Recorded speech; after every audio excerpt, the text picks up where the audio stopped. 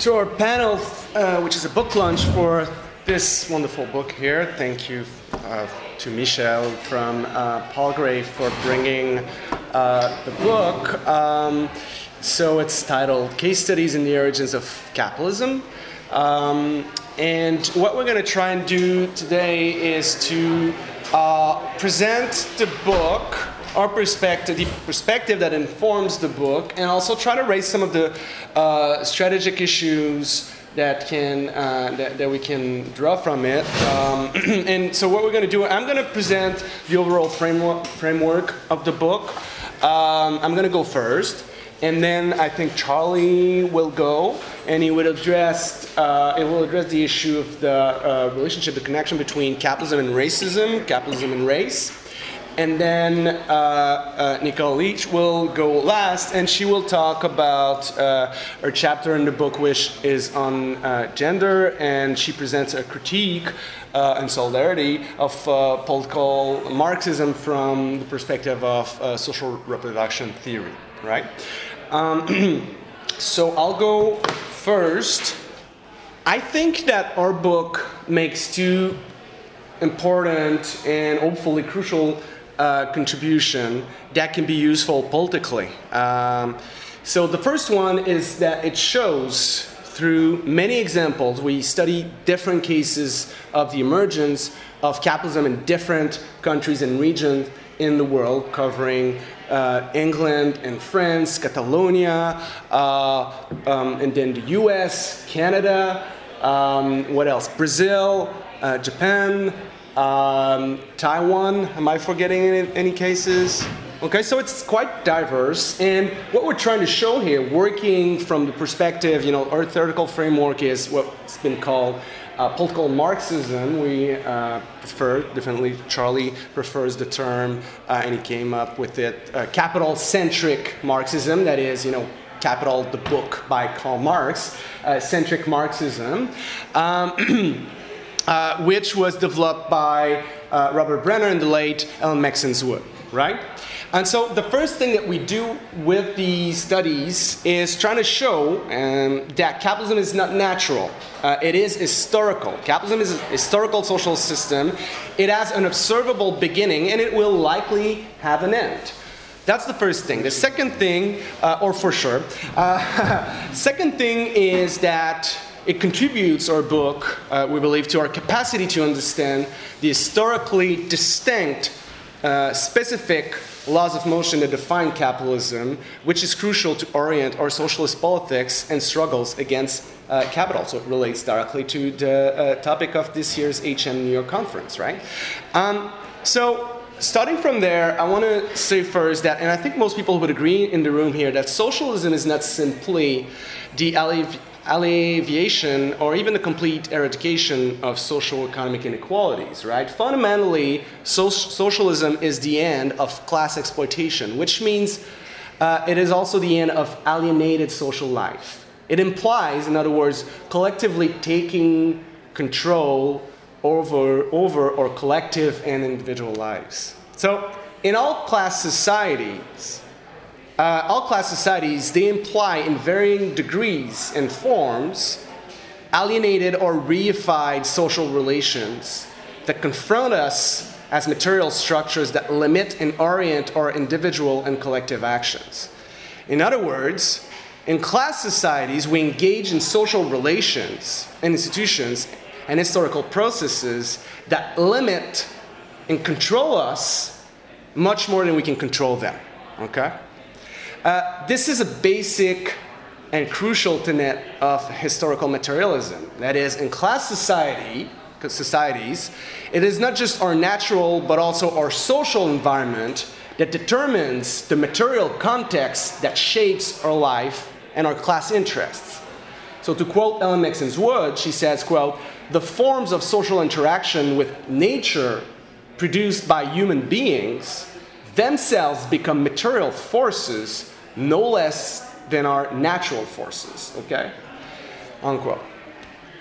This is the case under capitalism, as I will come back to in a minute, but also in pre-capitalist class societies. So, for example, under feudalism, for instance, in a context where direct producers, that is a vast majority of them being peasants, had direct access to their means of productions and subsistence, landlords in that context appropriated surpluses through what Marx called extra-economic means. All right? Moreover, since in that context of the feudal modes of production, sovereignty was parcelized, landlords evolved in a context in which they were competing against one another, against each other, to exploit the peasantry on their respective lands, right? Consequently, in order to reproduce themselves as members of the ruling class, landlords had to systematically accumulate military and administrative means of exportation. That is, they were forced to engage in processes of state building, right? So peasants on their part had to yield a portion or all of their surpluses to their landlords, thus unwillingly contributing to the reproduction of a social system that led them to face constant violence and war. Right? So here, it didn't really matter whether you were a nice or an evil warlord or landlord, right? You had to develop your coercive power and to maximize the exploitation of peasants living on your land in order to survive and reproduce as a member of the ruling class. You had to do this. Now, of course, peasants struggled to better their conditions and were sometimes successful in decreasing the level of exploitation that they were facing. But the crucial point here is that the balance of power between classes that class struggle did not alter the fact that as long as you remained under feudal social property relations or feudal mode of exploitation, as long as this prevailed, members of the ruling class were in direct possession of the state, which they had to systematically use to extract surpluses from their peasants and to systematically wage war against one another. So my point is that any serious assessment of the balance of power between classes under feudalism needs to be situated, placed in the context within which these laws of motions and rules of reproduction, within this material context that structured class struggles. Now, under capitalism now entails radically different, but nonetheless also very material laws of motion or rules of reproduction that all social agents are also bound to follow. Under capitalism, both exploiters and direct producers, workers, become market dependent. Okay? And this implies that capitalist firms face competitive imperatives that compel them to specialize, innovate, and accumulate. They are compelled, in other words, by market imperatives to maximize profits, and so to maximize the exploitation of the workforce, of their workforce, in order to stay afloat, right? Again, it is immaterial here. It's not important whether or not they're good or bad persons. They are compelled to do this. They're facing rules of reproduction. Likewise, workers lose access to the means of production under capitalism, and they are compelled to compete with one another to sell their labor power to employers for whom they are producing surplus value, thus feeding a system that thrives on the systematic exploitation and alienation of their labor. So again, here under capitalism, like in any other class societies, we have rules of reproduction, laws of motion, that are shaping the material context in which class struggle takes place. So these rules of reproduction, they amount to material forces that structure social relations and historical processes, as well as the functioning of state institutions. Okay, and that's a crucial point on which I will come back in a minute. Now, in order to understand all of this theoretical stuff that I just threw at you, in order to understand this and how capitalism functions, you also need to understand that the emergence of capitalism, it implied something else than a simple extension of trade, a simple extension of commercial exchanges and activities and networks, okay? You need a radical transformation of social relations and radical transformation of social property relations that will make social agents market dependent, thus bringing forth new rules of reproduction and material structures that I was just talking about a minute ago. So capitalism, and that's the point we're trying to make in this book, is no more a trans-historical phenomenon than it is a mere theoretical concept. It's not just a concept, okay? It is actually a real, and this is a crucial point I think that we're trying to show and that we demonstrate in that book. Capitalism, it's a real thing, okay? It is a real structured historical process, a real structured mode of production that we can actually observe, that we can see unfolding in history, okay? And we can see and discover when it actually begins.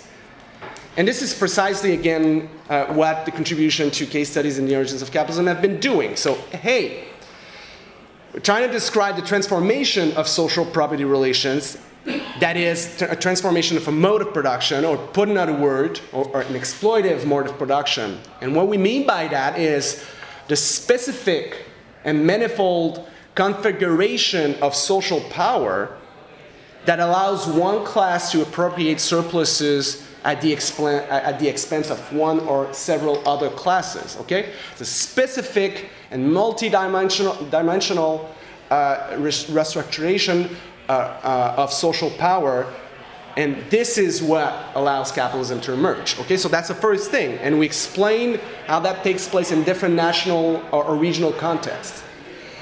That's the first thing. And the second thing is that going from there, we can see how when you have these new capitalist social property relations, you have radically new and observable patterns of wealth creation and systematic capital accumulation. You can actually see that unfolding and happening, okay? Not the case before, now it's happening. Something changed, okay? You can see that happening. And a radically new context of class struggles. Okay? Patterns of class struggle will take a different shape also. So, just to give you a few examples really rapidly, because I don't have obviously time to go through all these, historically rich cases. Building on the work of Robert Brenner, Spencer Dimmock in his chapter shows how the unintended consequences of strategies of reproduction of English landlords led to the emergence of commercial rents in the English countryside that forced incipient capitalist tenants facing new market imperatives, as I said in the English countryside, to systematically improve the productivity of their land, a pattern that implied and led to mass evictions of peasants. Okay? I show in my chapter how French merchants and industrialists that had been very weakly investing in the mechanization of, for example, textile production, in order to seize market opportunities before and even for decades after the French Revolution, then began to face market compulsion to systematically develop productive forces under their control from the 1860s, when the French state, compelled by British geopolitical pressures, to build. The French state was compelled by these English geopolitical pressures to build a new integrated national market, which the French state rapidly exposed to British economic competition by ending decades of ultra-protectionist policies. So now, facing new competitive imperatives, you see French industrial firms rapidly mechanizing production and seizing over labor processes, thus provoking the largest wave of strikes in France at the time, in history at the time. Charlie shows how in the U.S. the consolidation of a newly independent state in the wake of the American Revolution transformed northern agriculture into petty capitalist farming through the establishment of a competitive market for land and compelled farmers to specialize, innovate, and accumulate. And the development then of capitalism in the North and its ensuing clash with revived Southern plantation slavery in the South are key to understanding, he argues, the causes of the U.S. Civil War. Okay? Mark Cohen, to give you a last example, in his chapter, shows how changes in the legal enforcement of landlords' property right enacted by the Meiji state under Western imperial pressures, tied to its effort, the Meiji regime, its effort to reform the land tax, undermined the non-market access to the means of subsistence previously enjoyed by peasant cultivators in that country, and forced them to steadily develop the productivity of the land, leading to epoch-making economic development. Okay? Now, I could go on and on. I don't have time to do this, obviously. We have too many cases here. But one point that I want to make and underline is that the state, in all these cases, played a crucial role to implement capitalism. Okay? It was true in England, but once British industrial capitalism had matured in the second third of the 19th century, geopolitical competition forced continental ruling classes in Europe to use their states, which they literally controlled, over which they had direct and unilateral control, to engage into capitalist transitions of their own on the European continent. As we also show in the book, imperialist states and domestic powers also played a crucial role in the propagation of capitalism throughout the global south to this day. But the point I really want to underline here is that once the state had created, the states had created capitalism, it fell prey to this system. So it is true that capitalism entails a separation of economic and political spheres, because now under capitalism, the ruling class no longer have to monopolize access to the state to exploit direct producers through what Marx called extra economic means. It can now, the ruling class, it can now exploit market-dependent workers on the basis of its control over the means of production in the economic sphere. Now, this allows the state, in turn, to become formally autonomous. Okay, it's not under the direct control of the ruling class. It's not a possession. It's not fused with the ruling class per se. Though this possibility was always actualized as a result of intense struggles from below. Now, because of this, the state itself becomes a field of class struggles, and the state will, in part, evolve according to a changing balance of power between classes, right? Having said this, we also need to keep in mind the point that I made earlier. That is, we need to understand and assess the balance of forces between classes by always situating it within the logic of a structured material context which has distinct laws of motion. This then allows us to see that the state under capitalism is never simply a crystallization of a balance of power between classes, as is claimed, for instance, by David Broder, who takes his cue from Polanzas in his contribution to the last issue of Jacobin magazine. He says, the state is crystallization of balance of power between classes. Well, it's maybe half true, but it's really not the whole picture, right? Crucially, we need to recognize that the capitalist state, though no longer under the direct possession of the ruling class, is systematically biased in favor of capital under capitalism. But briefly, as long as capitalist social property relations remain in place, in order to function properly and to maintain its legitimacy, the state is compelled to systematically support capital accumulation. As explained by Brenner, without rising profits and investment, the state won't get the resources, the economic resources it needs to actually function properly, and many will suffer from unemployment, which could lead to a legitimacy crisis. So, I'm a member of Québec Solidaire. I'm a member of a broad left party in Quebec. I believe that we need to do electoral work, not only for propagandist purposes. I think that we need to try and seize power by forming a socialist, or what David Kempfield has called a class struggle government. But thinking strategically about how we're going to do this, we always need to keep in mind the laws of motions of the capitalist modes of production and their application for our understanding of the state. The state is never simply the reflection of a balance of forces between classes. It is also functioning in a system that has really material laws of motions. So I'll end it up here. Let me start. How much time do I have, Xavier? 10? No, you have 15. All right. I may get to a second topic as well. But let me start with the question of race, because race and gender are non-class forms of oppression, have been difficult questions for various strands of Marxism. And this has been particularly the case for political Marxism or capital-centric Marxism, which has often been accused of being race and gender blind. And this sense of this claim is reinforced by probably the worst formulation Alan Makeskins-Wood ever made. It's in an essay that's in the Democracy Against Capitalism collection. At the very least, class equality means something different and requires different conditions from sexual or racial equality. In particular, the abolition of class inequality would by definition mean the end of capitalism. But is it the same necessarily true about the abolition of sexual or racial inequality? Sexual and racial inequalities are not in principle incompatible with capitalism.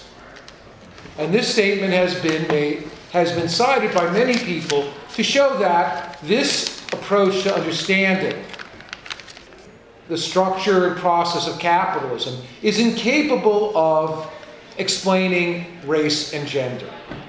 I want to briefly make an argument that, in fact, this perspective can, in fact, give us very clear insights into why capitalism constantly produces and reproduces racial inequality. I think the problem with Wood's formulation is that she confuses the theoretical and historical preconditions of capitalism with the necessary effects of its social reproduction. So, one could argue that all you need for capitalism to exist is the transformation of means of production into capital, which means that the ability of exploiters to maintain possession of land, tools, etc., must take place through successful market competition, and where the laborers become wage laborers. In other words, that is all that is necessary for the operation of the law of value, the dynamics of capitalism, competition, accumulation, etc., to begin to unfold.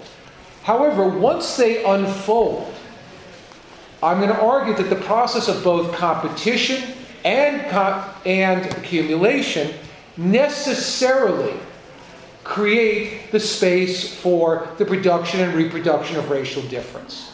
And here I'm working with the, I think, very similar framework to understanding capitalism developed by Anwar Shaikh and particularly by Howard Botwinick.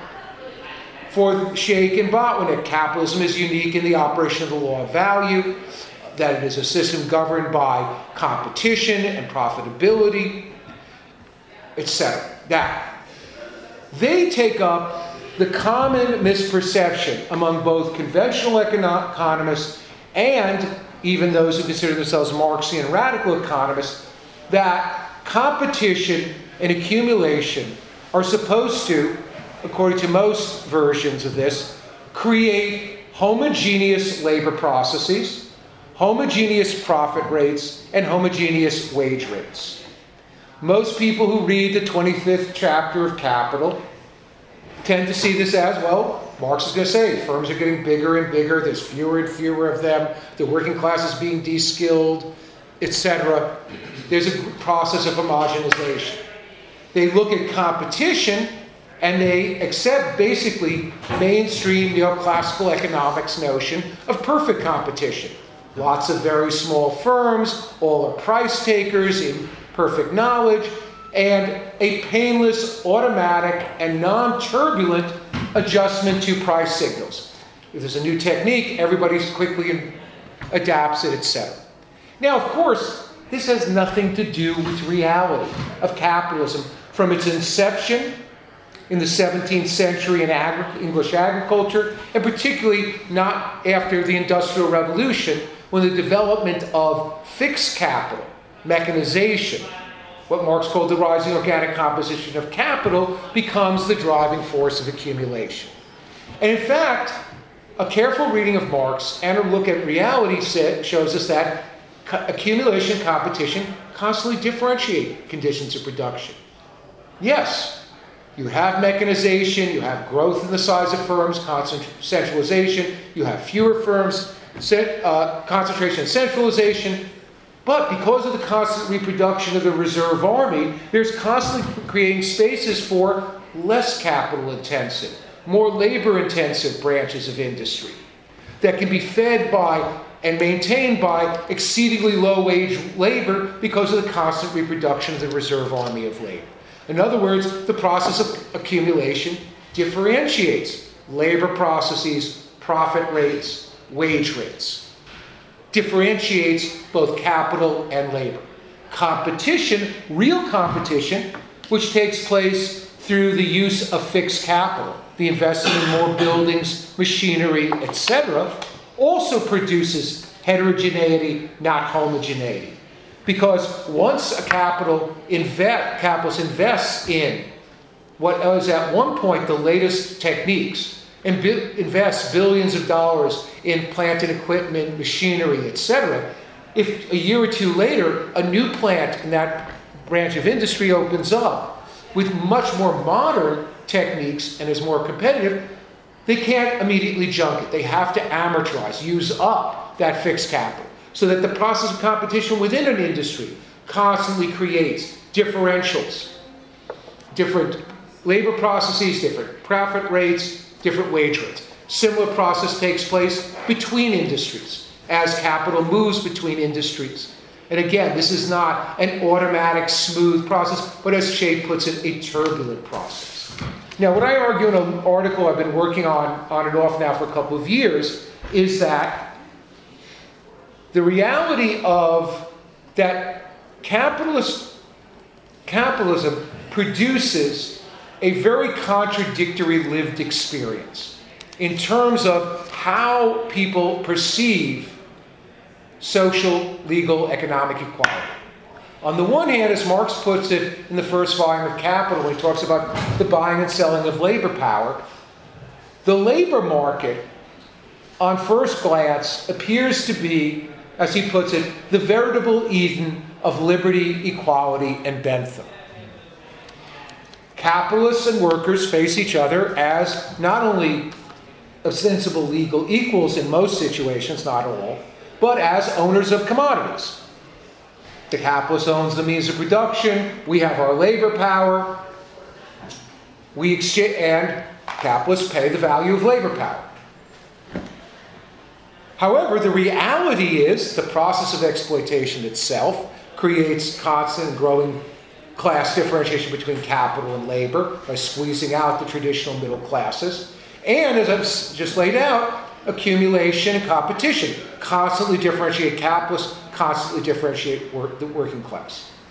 Race, I would argue, the notion that humanity is divided into groups with distinct and unchangeable characteristics that make certain groups superior, other groups inferior, is the way in which both capitalists and workers in most situations make sense of this contradiction.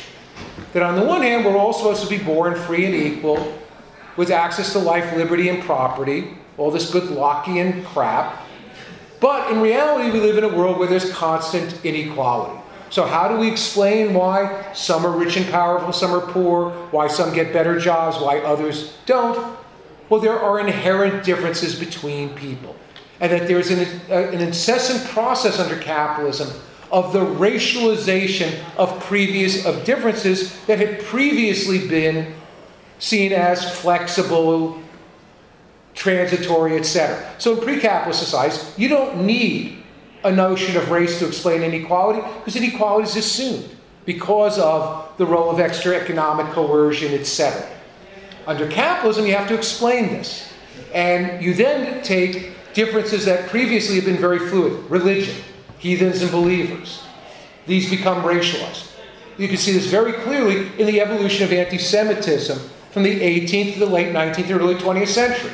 In the 18th and up through the late 19th century, before capitalism really takes hold in most of Europe and what's today the global north, anti-Semitism was about the blood libel, etc. But if Jews started eating, converted to Christianity, started eating pork and shrimp, and stopped circumcising their male children, everything would be cool. By the late 19th century, early 20th century, Jews become a racialized group. We see this process in every capitalist society. And I talk a little bit in the book, in the article, about how this takes place, not just in the United States, where the concept of race is born in colonial Virginia in the late 17th, early 18th century, but it is constantly reproduced in every capitalist society. How much time do I have left? I think 5 minutes. Just 5 minutes. All right. Yeah. Then I'm going to actually switch gears a little bit and talk about the strategic importance of this approach to history. And this has to do, and it's something I would have raised in a debate that I had with Eric Blank this morning, but we decided not to do live action reenactment play, and I didn't get to lend into his Kautsky. But if we were to talk about, there's been a revival of what are left reformist, what I would call left reformist politics, coming out of Karl Kautsky's vision in the Erfurt program and even up to 1909 in his book The Road to Power, in which there's a vision of capitalism progressively homogenizes the working class. Capitalism progressively socializes the means of production. Capitalism progressively moves towards its ultimate limit. Thus, the job of revolutionary social democracy, as Kautsky put it, is not to prepare for a revolution, but to simply facilitate a natural evolutionary process. Now, this vision, I believe, is very directly connected to the Marxism of the Second International. The notion that where Marxist theory of history, where they basically ignore capital, which is one of the great unread texts in the Second International, the Grundrisse wasn't even known, and rely primarily on what is known as the 1857 preface to the introduction of the Critique of Political Economy, where Marx talks about history is driven by the transhistorical development of the productive forces, that each social relation is developed to a certain point. When it reaches its limit, there's a crisis, and then new social relations emerge, which continue to facilitate the growth of the productive forces. It is this notion, this is the theoretical foundation for this notion that that the role of socialists and Marxists is to aid an already ongoing and, in a sense, inevitable historical process. Now, I believe, and I could argue this some at later points, that while theoretically the hard left of the social democracy, Luxemburg, Lenin, Trotsky, others, never theoretically break with this, they break with it in practice. That they understand that the role of Marxists is to prepare for revolutionary upsurges by cohering out of periodic upsurges of the working class and the popular classes, revolutionary-minded workers who are prepared to take advantage of crises that do not automatically lead to the transformation of capitalism. And that, I would argue, is that, for me, one of the reasons this was such an attractive framework 40 years ago is that it provided a theoretical foundation for a very different sort of political and strategic practice. Sure. So I come by my chapter, or I guess my entry into this in a different sort of way. I come at it from a socialist feminist perspective, and one of the things that I was kind of grappling with was the debate within socialist feminism over dual systems or triple systems analysis and a unitary theory for looking at gender oppression under capitalism. And for me, it was trying to find a way to counter the discussion that is sometimes brought up, or the evidentiary base that is sometimes brought up, that women's oppression is everlasting. It goes back ages and ages, beyond capitalism, beyond feudalism. It is eternal. Therefore, these are two different systems interacting amongst each other, because one, we can trace a history back much longer than the other. And it was trying to find a way to counter that nugget, to look at the way that gender oppression operates under capitalism right now, which I think is easy to argue for a unitary system if you take that snapshot. But when you bring in that question of historicity or transhistoricity, then there's that lingering question. So I turned to political Marxism to try to help with this discussion. So for me, that was also a little bit difficult, because as Charlie mentioned, one of the histories with political Marxism is it's not necessarily friendliness to a gender analysis in some of its earlier iterations.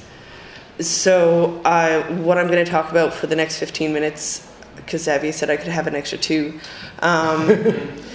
is kind of the first part of that thought process of how do I get political Marxism ready to help me with that question. My chapter in the book, which I won't tell you about right now, so you have extra incentive to read it, is the flip side of that, of how does this renewed political Marxism then help us address that question of unitary versus dual systems in terms of looking at the history of gender oppression, well, looking at the history and into gender oppression under capitalism and looking at that question. So this is really just a 15-minute spiel for reading a chapter in a singular book. So considering that was kind of my reason for coming to political Marxism, was a kind of transition to capitalism and gender oppression question, the immediate thought would be to go to Silvia Federici and Caliban and the Witch. And another reason why you should read this book is because I tell you why that's not as helpful as you would think it would be. So I will leave that as a golden gem for later when you're at home tossing and turning tonight and need some bedtime reading. But when I turn to political Marxism, what I find is a particular focus on the rules of reproduction. There is a fundamental change between feudalism and capitalism of the rules of reproduction and how society is able to get from day to day, generation to generation. And that becomes a moment where we can really exploit gender analysis or social reproduction feminism, and to try to bring those two together and find out what is that place where we can sneak in a unitary theory for both capitalism and gender. But in order to make this work, I needed to push political Marxism a little bit. So Robert Brenner, when he opens up his discussion of the transition in political Marxism, he starts by defining class structure. So that definition, which is on this page, that he gives, he specifically describes class structure as, quote, containing two analytically distinct but historically unified aspects. First, the relations of the direct producers to one another, to their tools, and to the land in the immediate process of production, what has been called the labor process or the social forces of production. Second, the inherently conflictive relations of property, always guaranteed directly or indirectly in the last analysis by force, by which an unpaid-for part of the product is extracted from the direct producers by a class of non-producers, which might be called the property relationship or the surplus extraction relationship, end quote. So for me, the problem with starting with this analytic definition is that it focuses or hones in at labor at this immediate process of production. So Brenner effectively in that moment then excludes social reproduction from his conceptualization of class structure. And he sets as the economic base, or the real locale for class analysis, the immediate process of production. This definition of class structure narrows the field of analysis to only that labor that is present within this limited sphere, which for a feminist perspective is unacceptable and unnecessary. Value-producing labor, social reproductionists argue, while central to the ways that people cooperate to provide for their daily and future needs, is a necessary yet insufficient condition of historical analysis. Social reproduction feminists have tackled this issue of limited definitions of class and labor within Marxist analysis and can provide a helpful alternative to not allowing political Marxism analysis of social property relations to slip at times to becoming a more narrowly defined discussion of production relations and not social relations. So social reproduction, according to Stephen Gill and Isabella Bakker, refers to both the biological reproduction of the species and indeed its ecological framework and ongoing reproduction of the commodity labor power. In addition, social reproduction involves institutions, processes, and social relations associated with the creation and maintenance of communities, and upon which ultimately all production and exchange rests.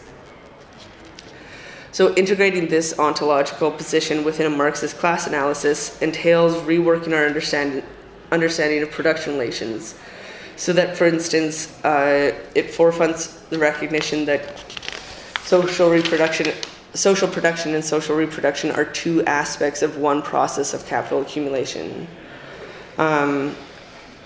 which conforms with Marx's announcement that, quote, when viewed therefore as a connected whole and as flowing on with incessant renewal, every social process of production is at the same time a process of reproduction.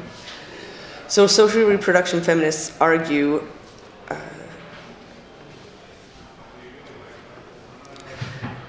that if Marx's interrogation of capitalism is understood as being a discussion of social relations as opposed to a static thing, the economy, then the social production of people must be included with these social processes and not assumed. This pronouncement follows the spirit of political Marxism's discussion of social property relations and Ellen Maskin's Wood insistence on thinking of class as process along the lines of E.P. Thompson. So Bakker and Gill further echo the sentiment with their conceptualization of social ontology by explicitly connecting social reproduction to this kind of understanding of process. Bakker and Gill state that their social ontology is a historical and a human process, a process that involves human agency in the creation of the institutions and structures of social life in a given period. And Sue Ferguson notes that the activating force behind this transformative process and behind the social ontology is that of labor. So Bakker and Gill and social reproductionists also draw on Gramsci's distinction between work and labor to help kind of visualize this process. So work broadly mediates the relations between social and nature orders and combines the theoretical and practical activity of human beings in understanding of movement and change. This is a process that takes account of past, present, and future. And by contrast, labor is a particular aspect of work which in a capitalist social formation is that part which is appropriated and controlled by capital in the labor-capital relation. So by bringing in this framework, social reproduction and feminism paves the way to open up the unnecessarily narrow analytic lens of reified surplus value producing labor to focus that tension back onto a broader, more inclusive conceptualization of labor, or Gramsci's work. And by broadening political Marxism's conceptualization of labor, social reproduction feminism provides an alternative to this definitional exclusion of social reproduction. So this itself is necessary, or is a necessary challenge to political Marxism, but it's not enough. We've kind of opened the door for that exclusion, but we have to also make sure that the social reproduction that is imagined within this critique of political Marxism is an appropriate one. along with at times excluding social reproduction definitionally from his class analysis, Brenner has also not completely banished the neo-Malthusian population analysis out of his economic critique.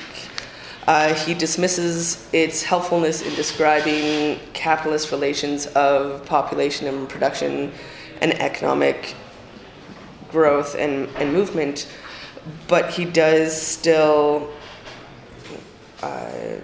accept the neo-Malthusian two-phase population thesis in its descriptive abilities for the feudal period. And this is, in context of fighting with the neo-Malthusian transition theorists. It's not just out of nowhere decided to talk about Malthus. If so, then political Marxism would not have engaged me at all if we just decided to talk about Malthus for no reason. But so within that discussion, there is a still kind of retention of Malthus's descriptive abilities, or a not complete withdrawal from that sort of imagining, which for me showed a lack of creativity and engagement with the question of,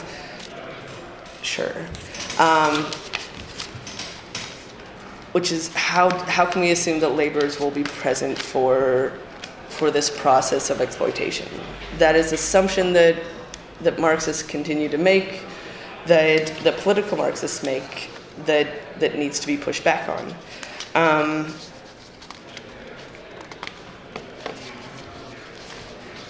So although Brenner questions the efficacy of Malthus's theory with the onset of capitalist social property relations, accepting the applicability of Malthus's theory under feudalism naturalizes social reproduction and fundamentally stunts Brenner's ability to fully account for how a change in social property relations affects processes and practices of social reproduction.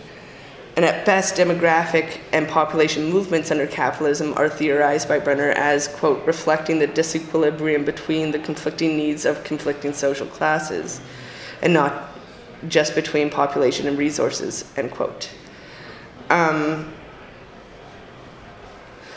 So Brenner, in this regard, is not erring any further than Marx. Marx's law of population under capitalism is somewhat similar and suggests that capitalists don't need to worry about the reproduction of the laboring classes, that they can leave that to man's self-propagation, and I forget the rest of the quote. It's not really worth remembering. But again, it kind of just naturalizes and assumes that without incentive, the women will just act as broodmares for the state or for the social class that they come from, which Marxist feminists and feminists in general have pushed back on. So pushing against this kind of biologicalist or naturalist understanding of social reproduction feminism insists on taking a more political, historical, social relations approach to this question. Lise Vogel, in her Marxism and the Oppression of Women towards a Unitary Theory, is noteworthy in that she starts from Capital, Volume 1, and looks at that methodology and says, how do we include this in a feminist analysis, or how do we include a gender analysis using this Marxist methodology, and not trying to fit Marxism and feminism together in a kind of square, hole, round peg problem. And extending that analysis, Vogel makes a critical contribution in arguing that the social organization of biological difference constitutes a material precondition, for the social construction of gender differences. It is not biology per se that dictates women's oppression, but rather capital's dependence upon biological processes specific to women, pregnancy, childbirth, lactation, to secure the reproduction of the working class. It is this that induces capital and its state to control and regulate female reproduction, and which impels them to induce a male-dominant gender order. So again, this is not even taking the naturalized biology bullshit line that there is male and female or that biology dictates women's oppression. It is suggesting that there are biological processes that state and that capital need to harness, need to exploit, and through which that you can start to look at rigid definitions of gender, rigid definitions of sex, rigid definition of gender roles and sex roles, and how these are compelled to be reproduced, and how this becomes part of social production and the intermingling of social reproduction and social production all at once, in a way that is not pull apartable, right? That you cannot remove one and still have the other.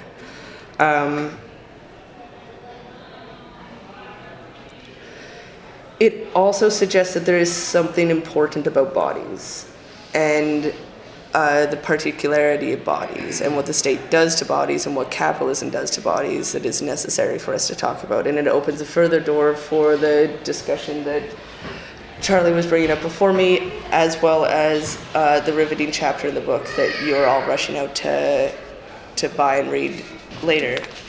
I think knowing that my time is up, I'll end there. Okay, great. Thank you. Thank you, Nicole.